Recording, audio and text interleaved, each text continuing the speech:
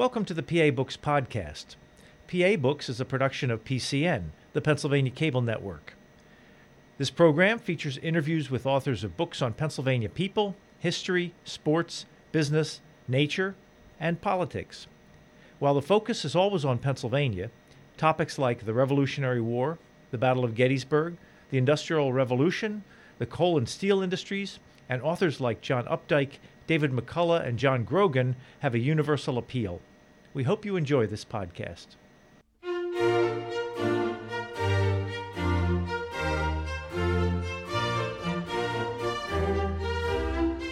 This week on PA Books, Kurt Carr and Roger Moeller, the authors of First Pennsylvanians. We are with Kurt Carr and Roger Moeller, and they are the authors of this book, First Pennsylvanians, The Archaeology of Native Americans in Pennsylvania. Kurt, we'll start with you. When does human history start in Pennsylvania? About 16,000 years ago. Pennsylvania has one of the oldest archaeological sites in all of North America, the Meadowcroft Rock Shelter in Washington County. How can you tell it's that old? Carbon-14 dating. And also, at the time, it was practically unique when it was excavated in the 1970s. The artifacts that were found there weren't found any other places. And since that time, there's been a number of other sites in both Maryland, Delaware, and Virginia, where we're starting to find sites of an equal age, but also the same kinds of artifacts. And when you have one site that's 16,000 years old, well, maybe it's not. There's always that kind of issue. But when you start to get more sites and you're finding the same kinds of artifacts, then you're pretty confident that that's when people were in Pennsylvania. They've probably been in North America for several thousand more. What kind of artifacts do you find that are 16,000 years old? These were knives, spear points, other kinds of cutting tools.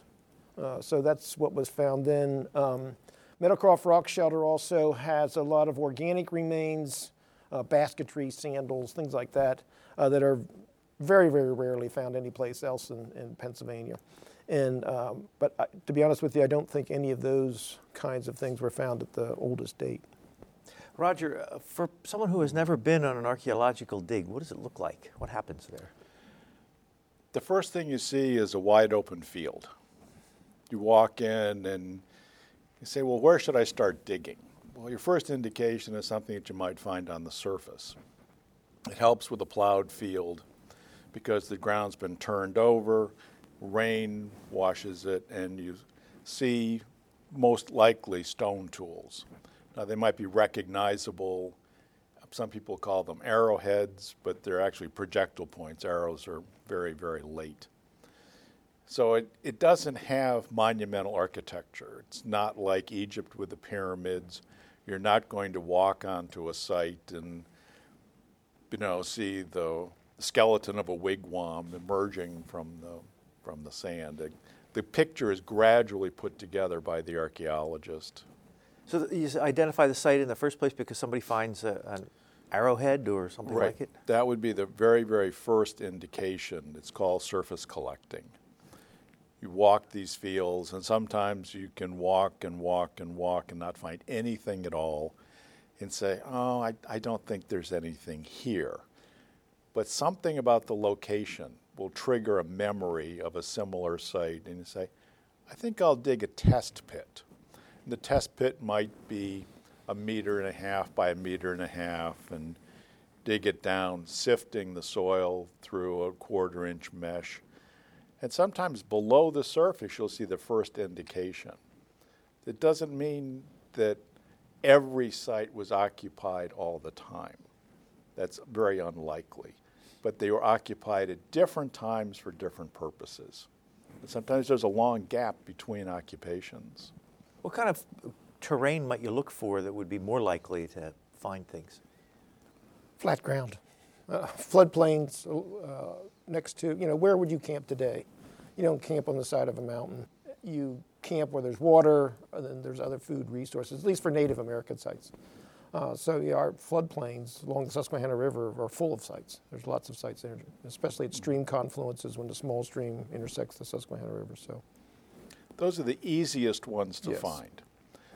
And those are where you're most likely to find things in context. objects that were dropped at the same time are still close to one another. If you go into the uplands, like the base of a large hill, it might have provided shelter from the wind and the cold and the snow, and maybe there could still be some indication. But if there's no covering, if there's no wind-blown sediment, if there's no way that the remains were preserved in place, they would just wash down the hill.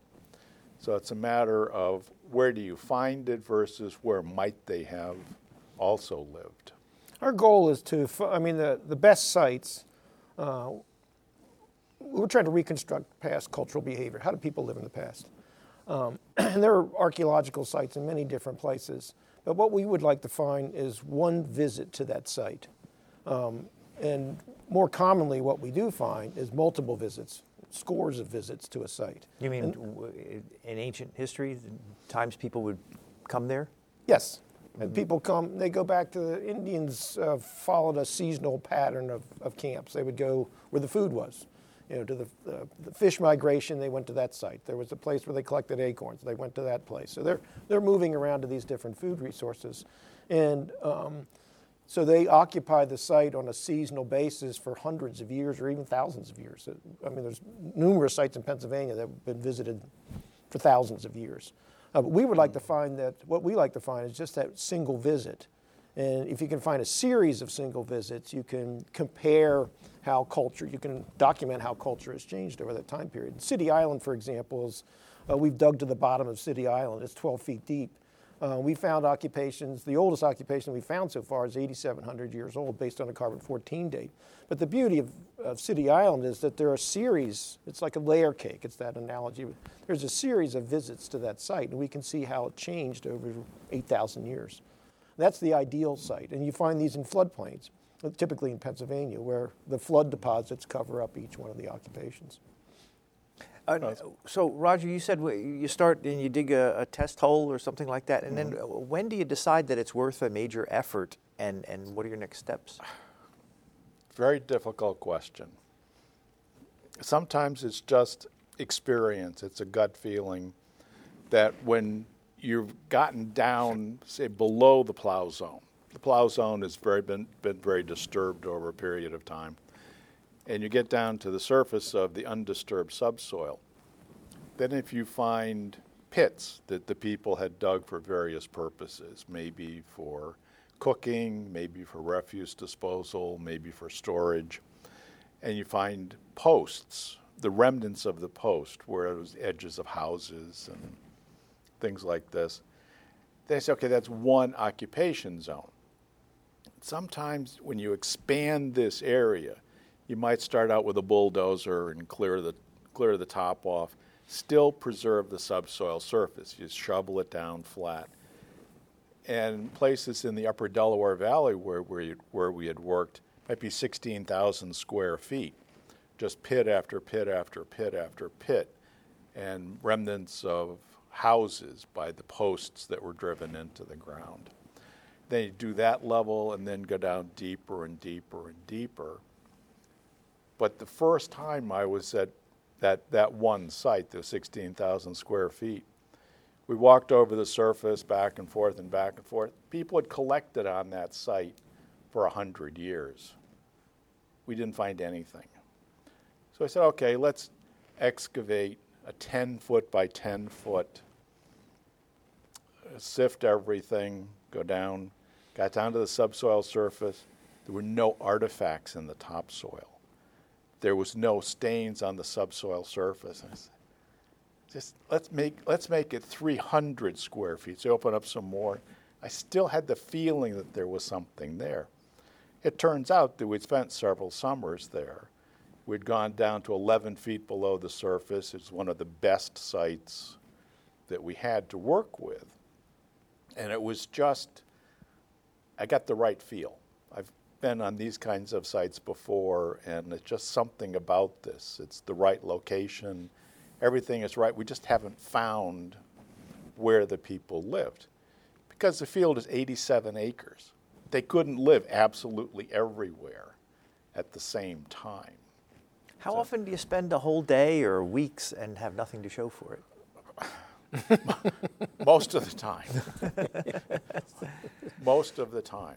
I did one survey. We dug 1,000 test pits, 50 centimeters in diameter, down at least a meter, nothing. Not even one stone on the floodplain. I said, something is wrong with this. It's a perfect place. Had the same kind of feeling. It's the right location. It's on the edge of the river. The sediment should have covered over these things. But we dug a deeper trench and saw that there'd been so much flooding and erosion, the sweeping back and forth across this portion of the valley. Whatever had been there had been swept away. New sediment put in, and the sediment really wasn't that old. But finding nothing is, we call that negative data. So it contributes to our understanding of where sites are and where they're not. So there's a positive spin to that. So, if I would wander in on one of the digs that were going on, what would I see? I mean, how many people would be working and who are they? We're conducting an excavation at Fort Hunter right now. It'll be over October 2nd. In Harrisburg? Yeah, it's 5 miles north of the Capitol on Front Street, or what used to be Front Street. In this case, it's a historic, we're looking for the fort, at the French and Indian War occupation up there. And we have several blocks of soil open, 20 foot by 20 foot, 20 by 30 feet areas that are opened up. And they're opened up at different levels. Right now we're excavating a smokehouse that dates to probably the 1820s. On one side of the ice house in the backyard of Fort Hunter, the mansion of Fort Hunter. On the other side, we're about 4 feet down below, 5 feet below the surface, and we're excavating Native American remains that are about 5,000 or 6,000 years old. So you see things at different levels, and then when you take the dirt out of the ground, it's all screened, and so there's screening areas that are big piles of dirt with screens on top of them. We have a crew of 8 people, several volunteers, and that varies from day to day. Are they trained archaeologists or just people who are interested? The people that we have are all trained archaeologists, but the volunteers are not. But many of the volunteers have worked with us for years, and so they have that kind of experience and sort of on-the-job training. Who owns the stuff you find? In this case, well, whoever owns the property. In Pennsylvania and most of the United States, whoever owns the property, they own the artifacts.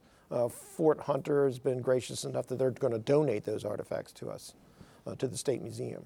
And that frequently is an arrangement that we make. If we're going to invest that kind of effort into a site, then they donate them to them. We've excavated other sites like that, and the landowner is more than willing to donate this stuff to it. Because they are frequently interested in what happened in my backyard, what happened in my farm field, what's the history there. And so they're pretty excited about it. At Fort Hunter. Are there landowners who just don't want you in there? Oh, yeah.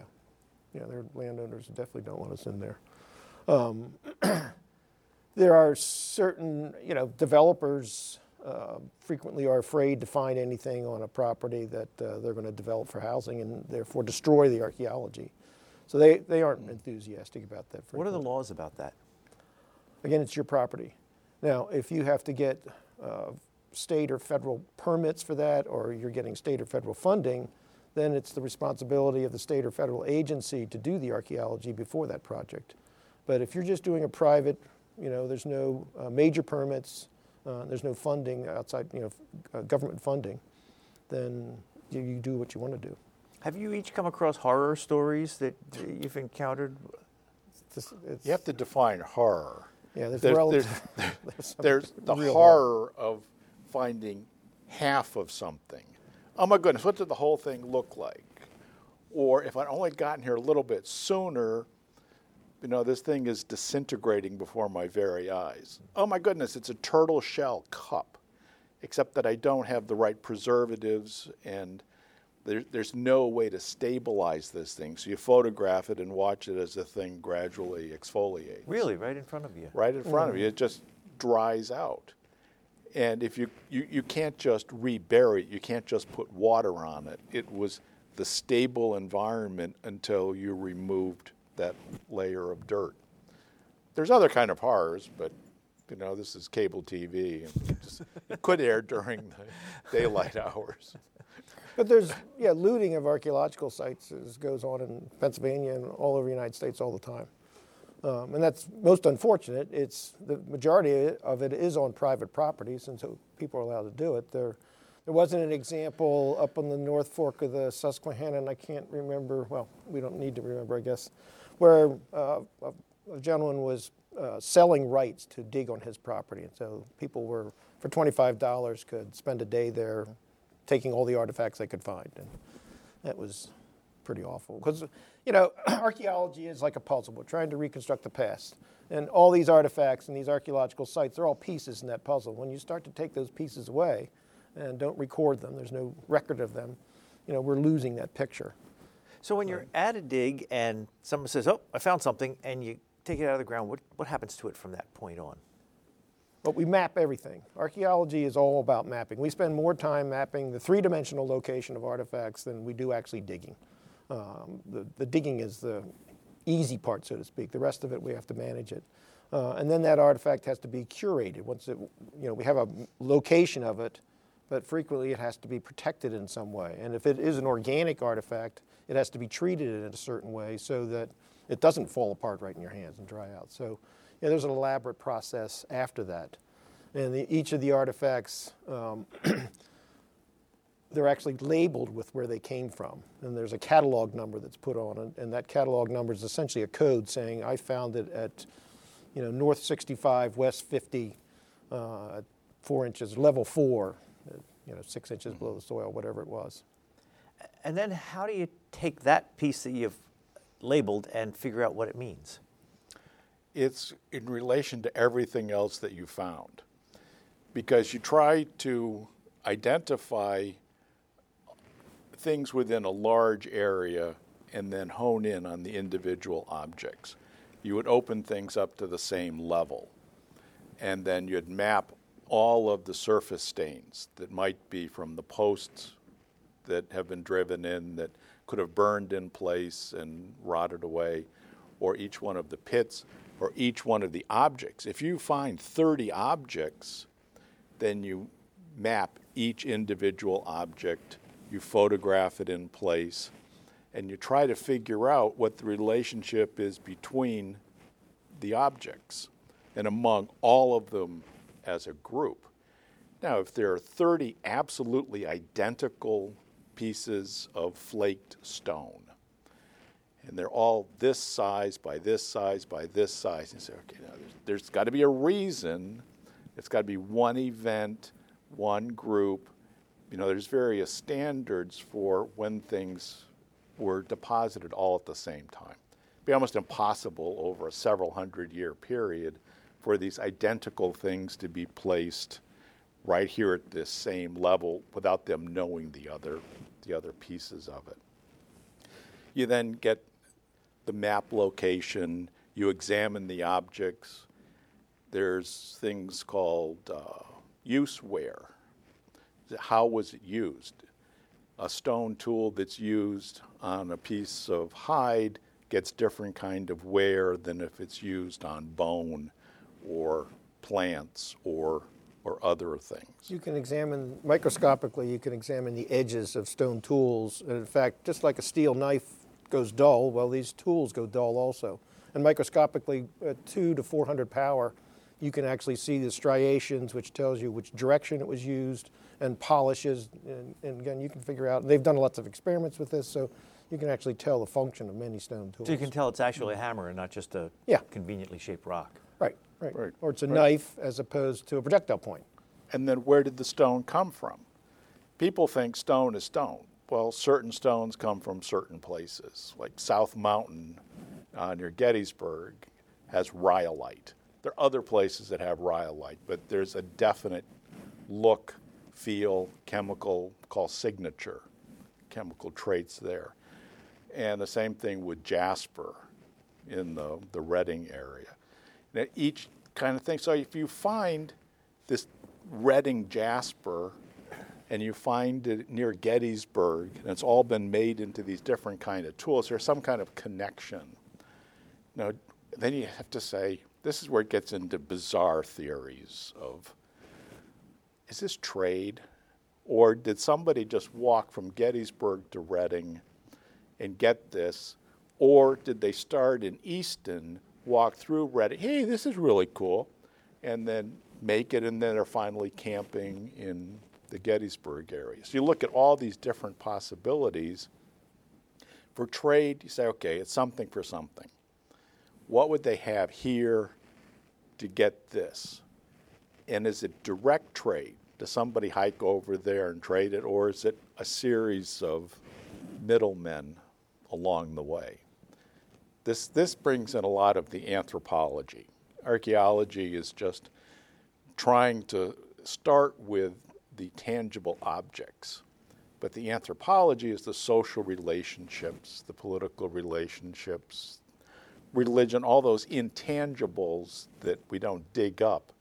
But maybe the connections among the objects would hint in that direction. And once you have your data and it's all on the table and you're sitting around the table, do you have disagreements about what it all means? Oh, we fight all the time. It's like cats and dogs. This morning, you started off that way. We started the morning with a fight. It was unbelievable. Because everybody comes at it from a different direction. If you were to lay out 30 items common to television production on a table, and you call in the producer and the director, well, they could say, well, we'll put this together into the story of what's going on. You ask, one of the drivers that's bringing the equipment, and say, okay, tell me the story of this. I don't know, that kind of looks like a camera, and that looks like, I don't know what that is. It depends on your background as to how you put these pieces of the puzzle together. And people with different backgrounds, different cultures, different languages, they put pieces together differently. And what is each of your backgrounds? Now, you run a company called Archaeological Services? Right. What is that? Right. Right now, it's basically editing and writing. And I have many books and articles in process that I've started over the past 15 to 20 years, and I'm trying to finish them while I'm still lucid. And I manage a group of archaeological companies, nonprofit organizations. Do you contract out to go and do digs? No, I've beyond the digging stage. The backaches and the open heart surgery and other kinds of knee issues and things. I don't do the digging, and I don't do the close analysis anymore. More like edited volumes, professional journals. And Kurt, you're with the Historical and Museum Commission? Yeah, I'm the Senior Curator of Archaeology in the State Museum. And so we manage all the artifacts, all the archaeological materials that the state has collected over the past 100 years or so. And there are a variety of things that we do.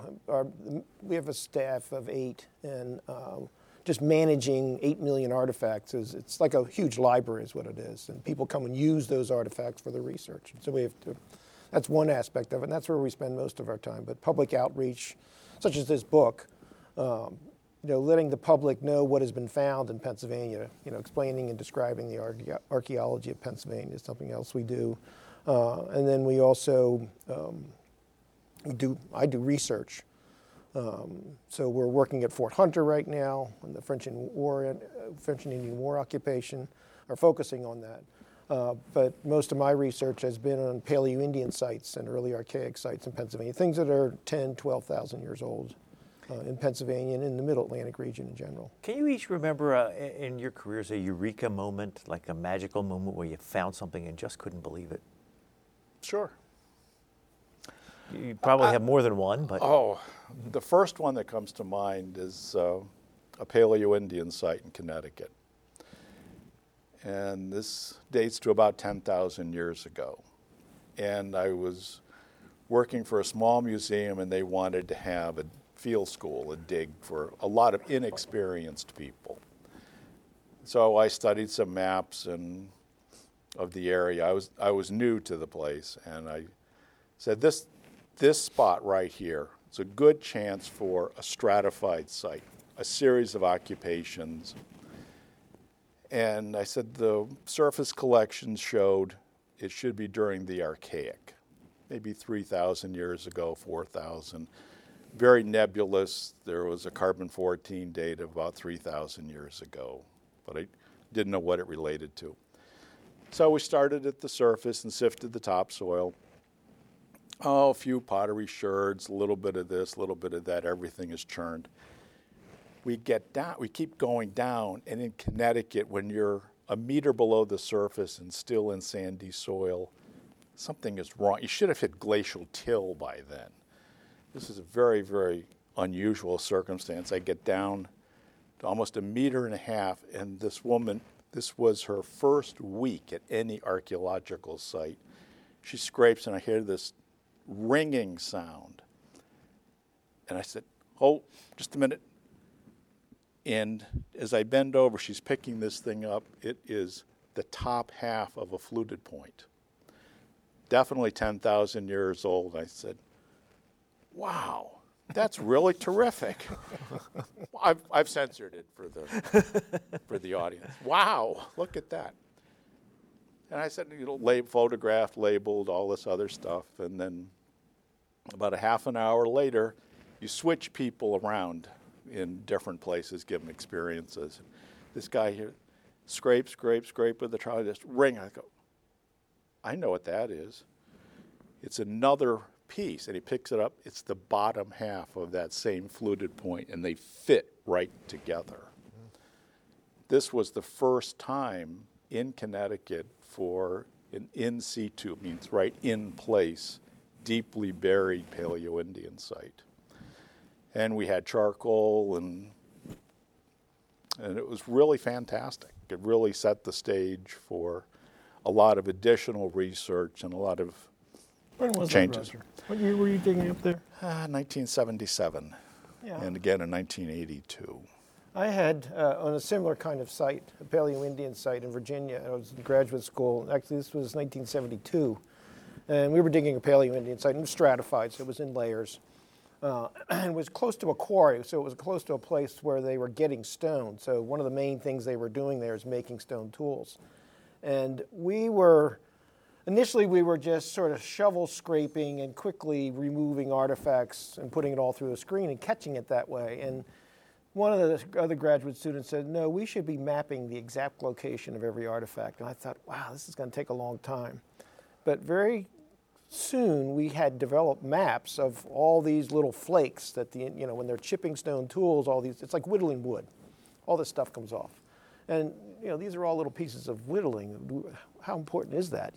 We're spending a lot of time on this, and I was really wondering about that until I saw one of the maps. And clearly what it was an individual sitting cross-legged. And when he was chipping stone, most of the stone fell over here, and a little bit fell over here, and just a little bit fell over there. And you could see his leg imprint. And that's when I said, that's why we have to map things like this. And I've been mapping individual artifacts ever since. And it does take long, but you get a huge amount of information out of that you don't get from just shoveling it through the screen. To shift to the information in the book, first of all, you mentioned earlier on in the program the Meadowcroft Rock Shelter. Mm-hmm. Can you explain who the people were who lived there and what their lives would have been like? They were people who had come from Siberia, probably several thousand years before that time. They had been living in a pretty cold environment, but there were lots of animals in that environment. And once humans sort of mastered hunting in a semi-glacial environment, they exploited those environments very, very well. And so there are people living in extremely cold areas. Well, actually, in Siberia, there's a site that's above the Arctic Circle that dates to 36,000 years ago. And it's a very large site. They were doing very well at this. And so those people eventually began to expand, probably because of population. You just kept moving, but they were moving into new territory that was completely unoccupied, and gradually worked their way across the Bering Strait, possibly got into boats and came down the Pacific coast, and then entered in Washington or California. There's some old sites there, and gradually expanded across the United States or across North America. How fast did they move that they would have? Now, that's the big discussion, because there are some people who would argue that, no, humans got here around 14,000, got into Siberia around 14,000 years ago, again, hopped into boats, came down, because the ice, all of Canada would have been covered by ice.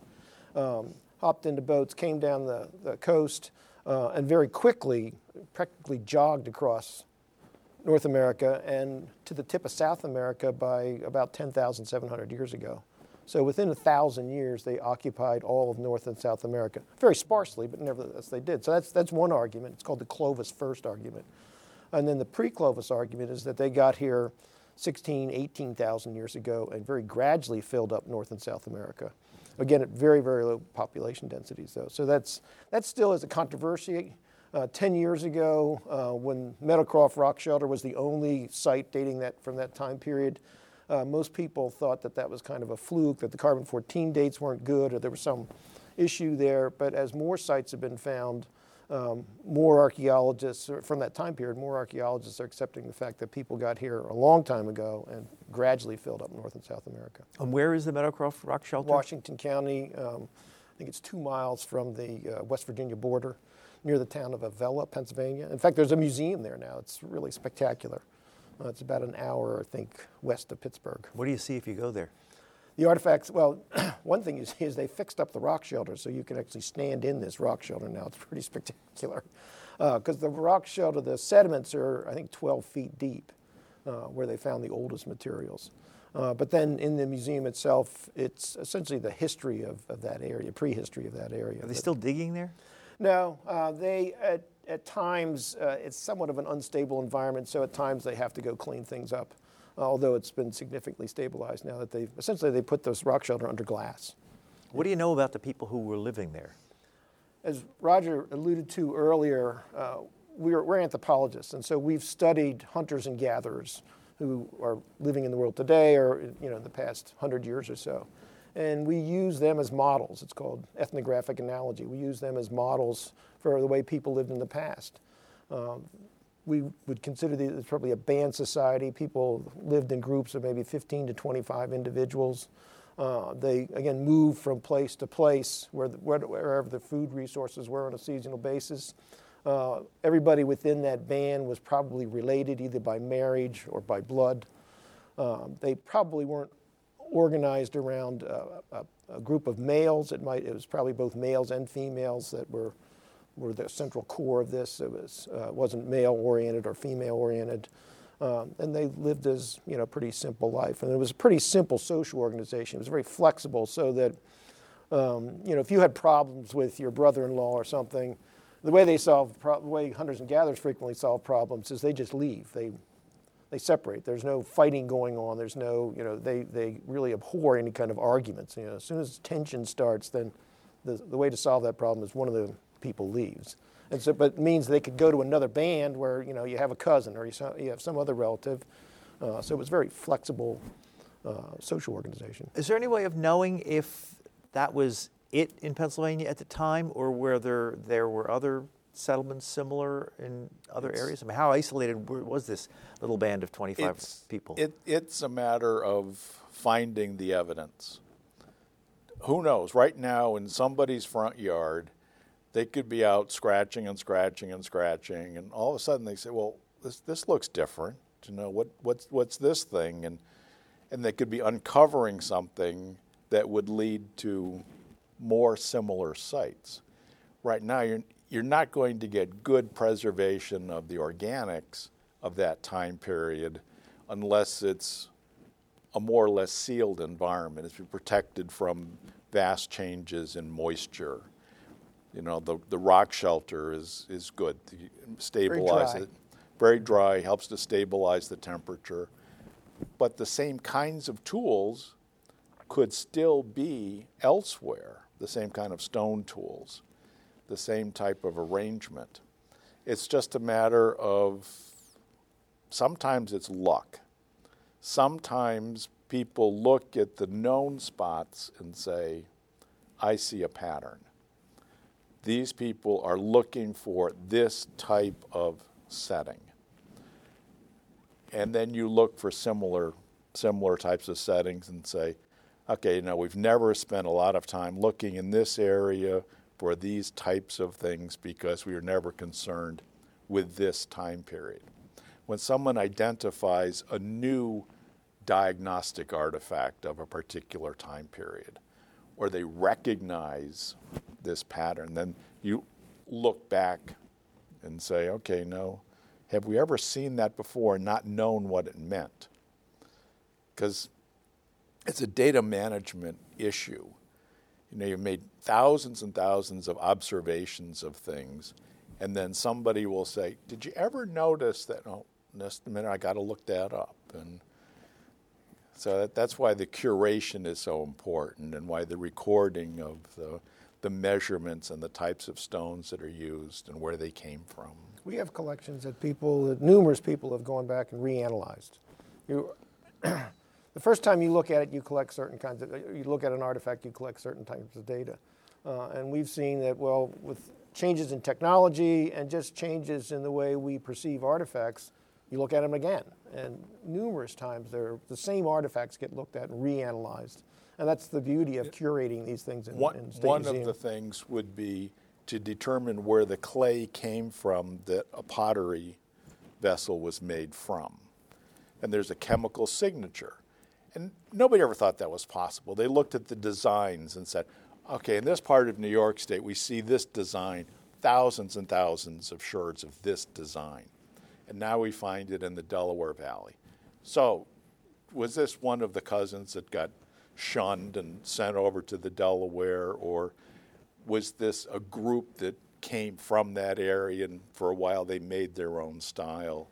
Or was it all these possibilities. Now, if you can get a chemical signature of these sherds and say, okay, they're definitely identical, and the only way they can be identical is if they came from the same clay bed, so that they have a source in common, so you know that the object traveled. We've gotten pretty far into this conversation. We haven't really talked about the book yet. First of all, if somebody... people have to read the book. Yeah, right. Know where we don't we're want going. to give away the ending. Yeah. If somebody goes out and buys this book, what do they get?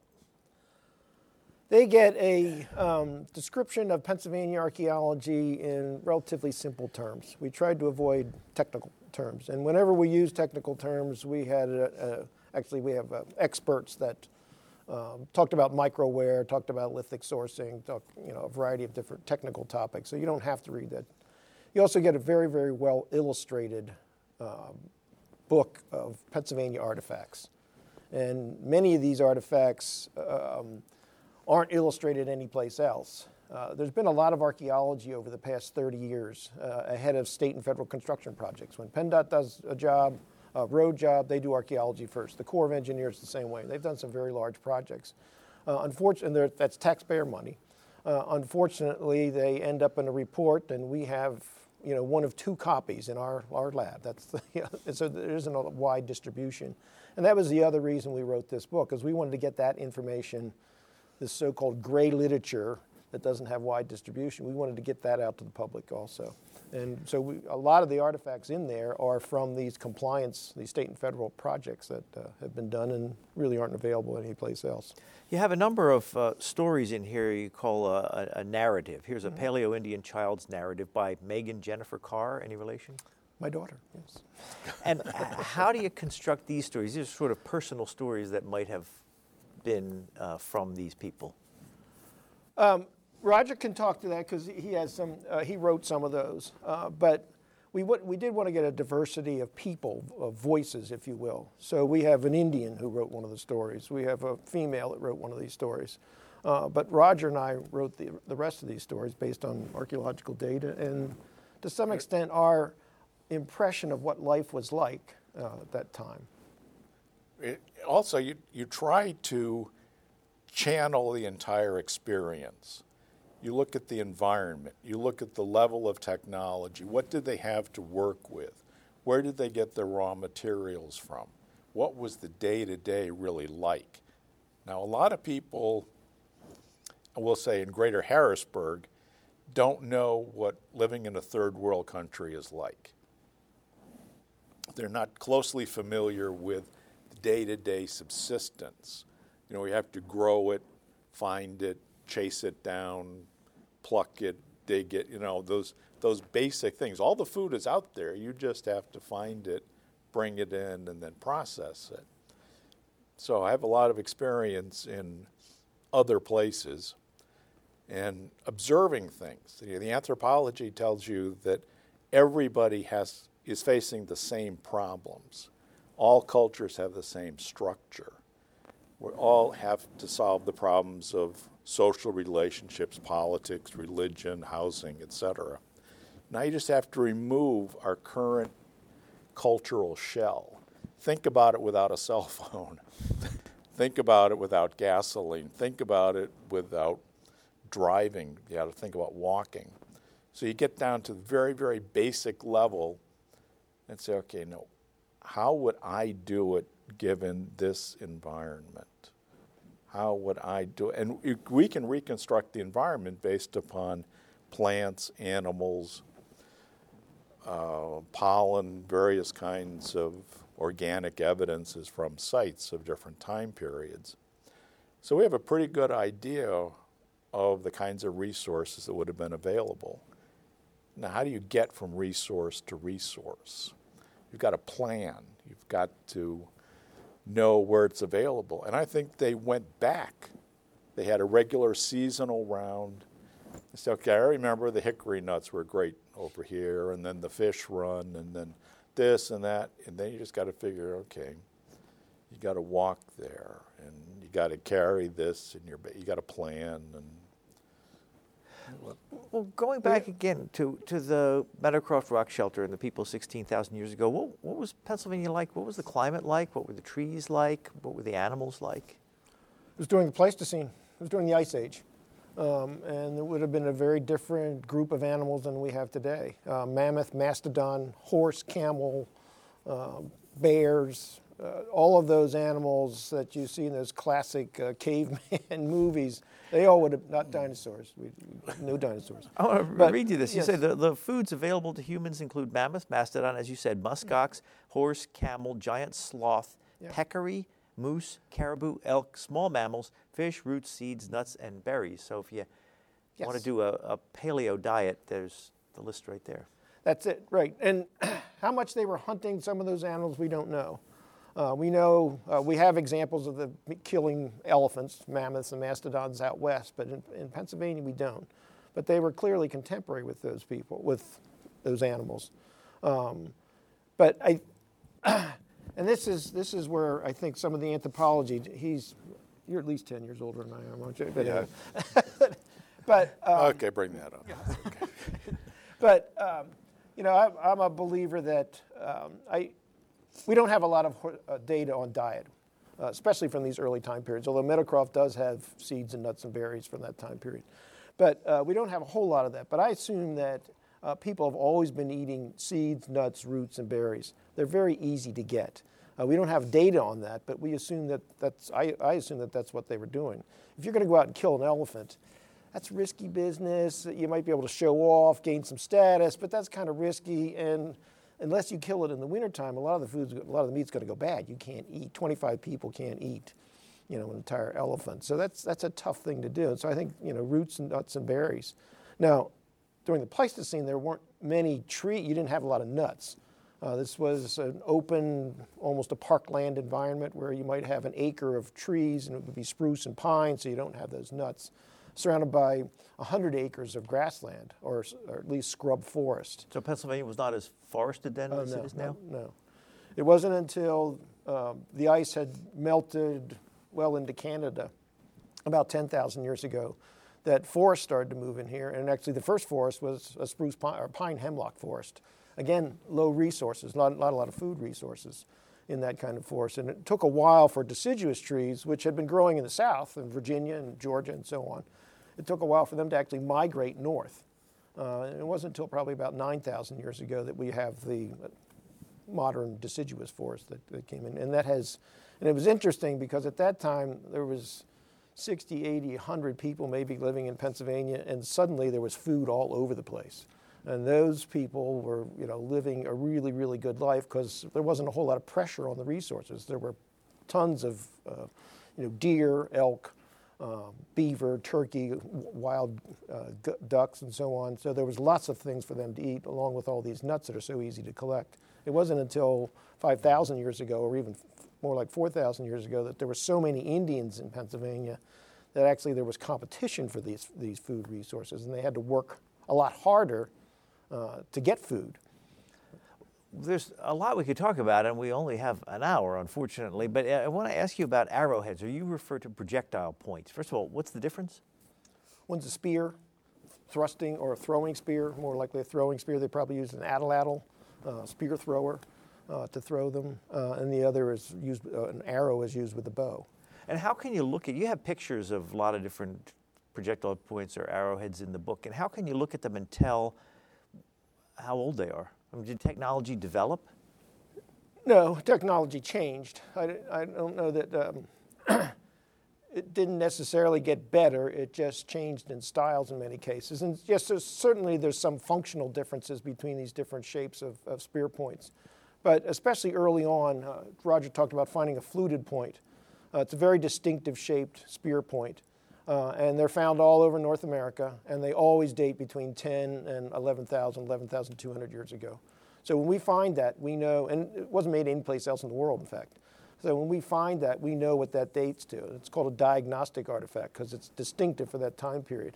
And after that, there were also other there's very distinctive shapes that every time we find them and we date them with carbon-14, an absolute dating method, they always date to the same, between 9 and 10,000 or 8,500 and 9,000. There's a whole series. And then after probably about 6,000 years ago, for whatever reason, the spear points aren't as distinctive anymore. And they cover either longer periods of time or they're just, they aren't as diagnostic as they used to be. And there are certainly exceptions to that. There are other time periods when, again, people were making very distinctive artifacts that always date to the same time period. But it gets kind of hazy after about 6,000 years ago.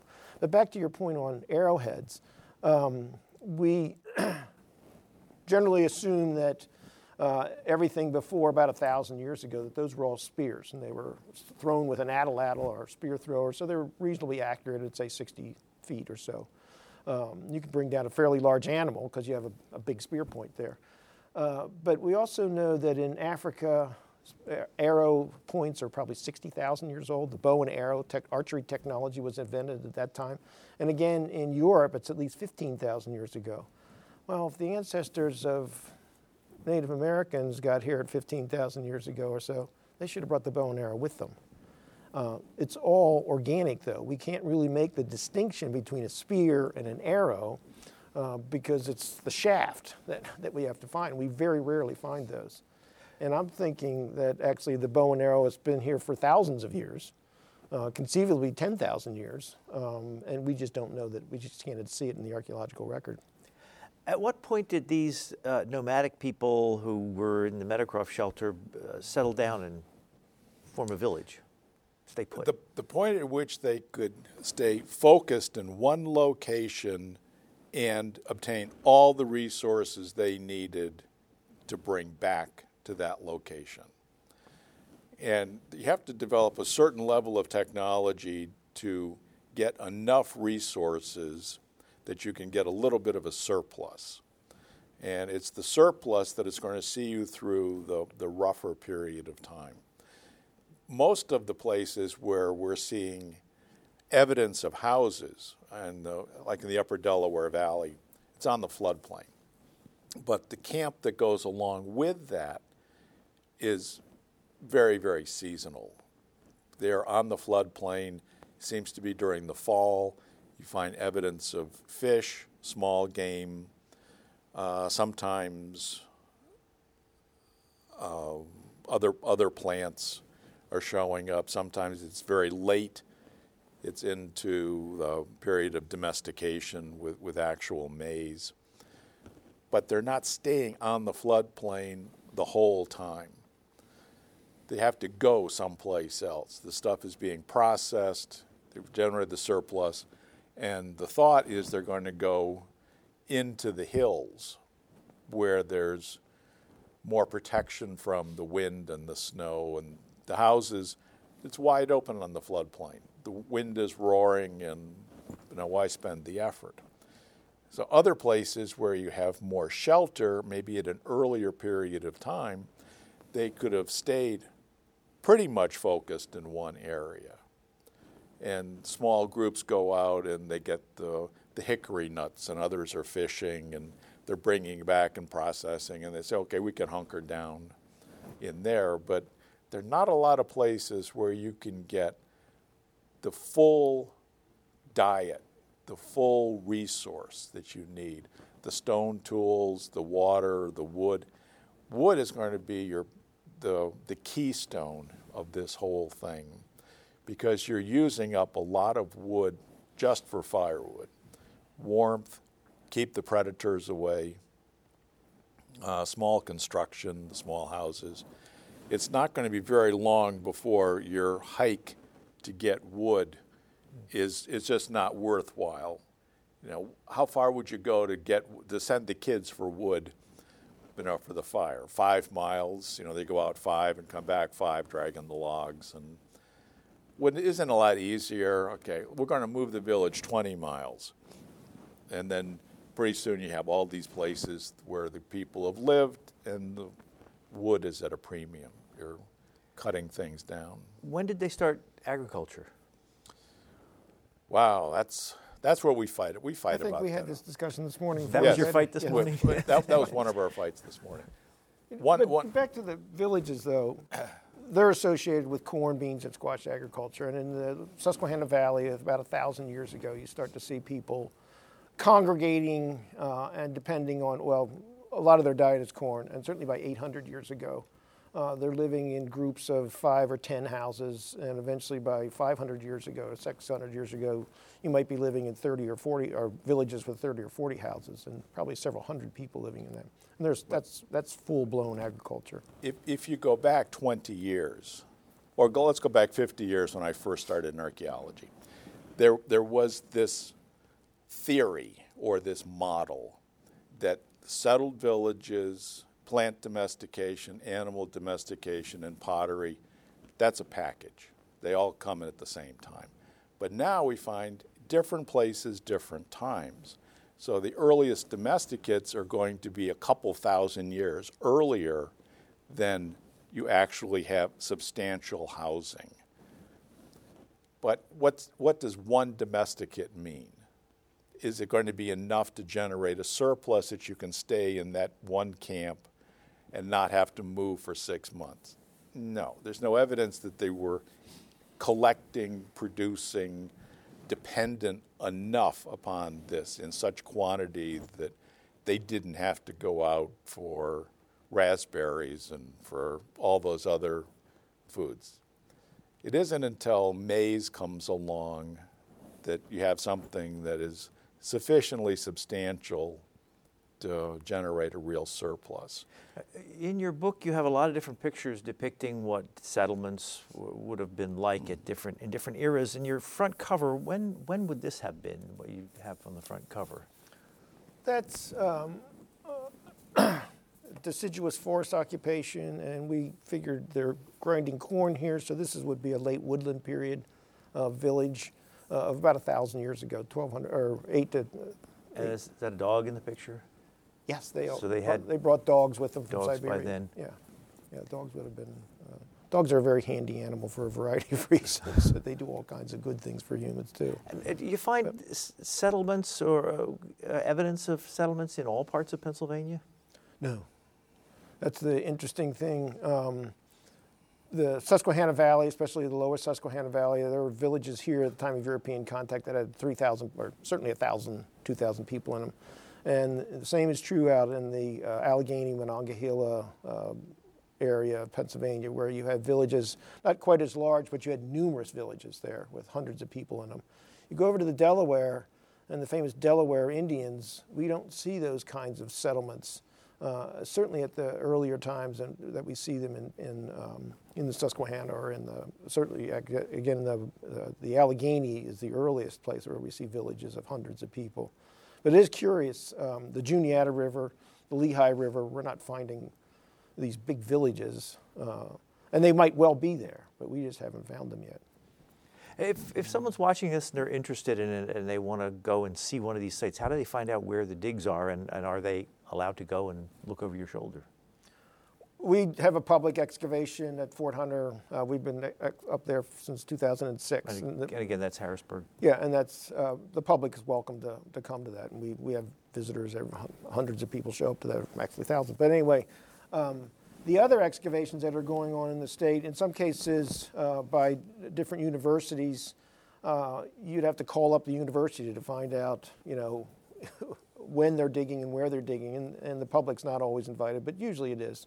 But also state and federal agencies, they're doing archaeology, and they're probably less interested in the public. They certainly want to know that they want the public to know that the archaeology is getting done, but they're worried about getting it done efficiently and effectively, and this might be an overgeneralization, but they're not as welcoming of the public. And again, you'd have to call up individual agencies to find out where they're doing archaeology.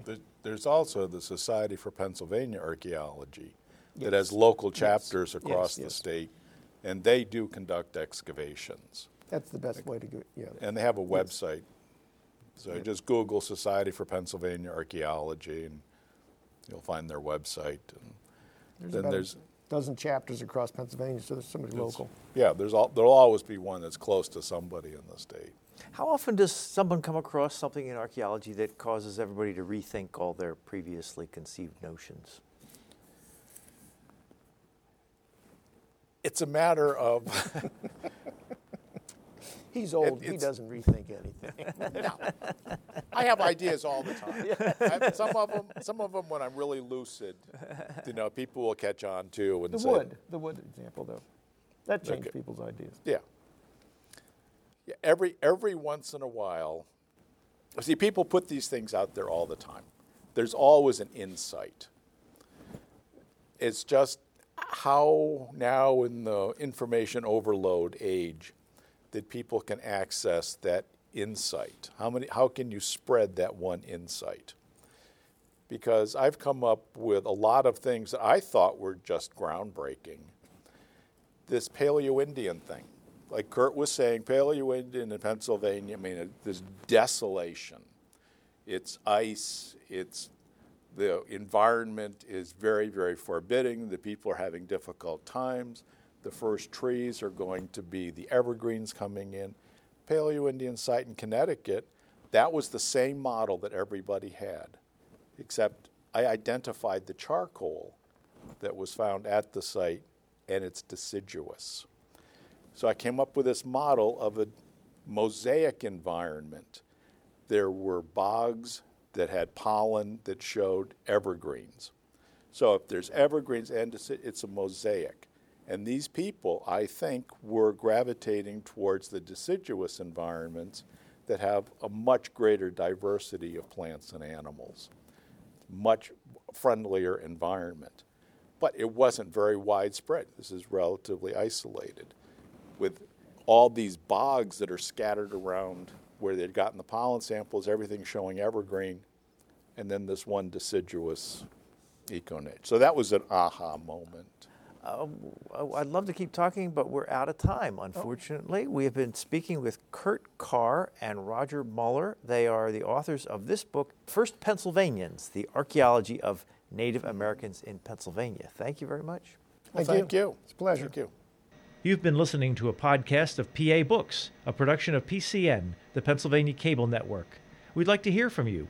Our email address is pabooks@pcntv.com. Like us on Facebook to learn more about PA Books.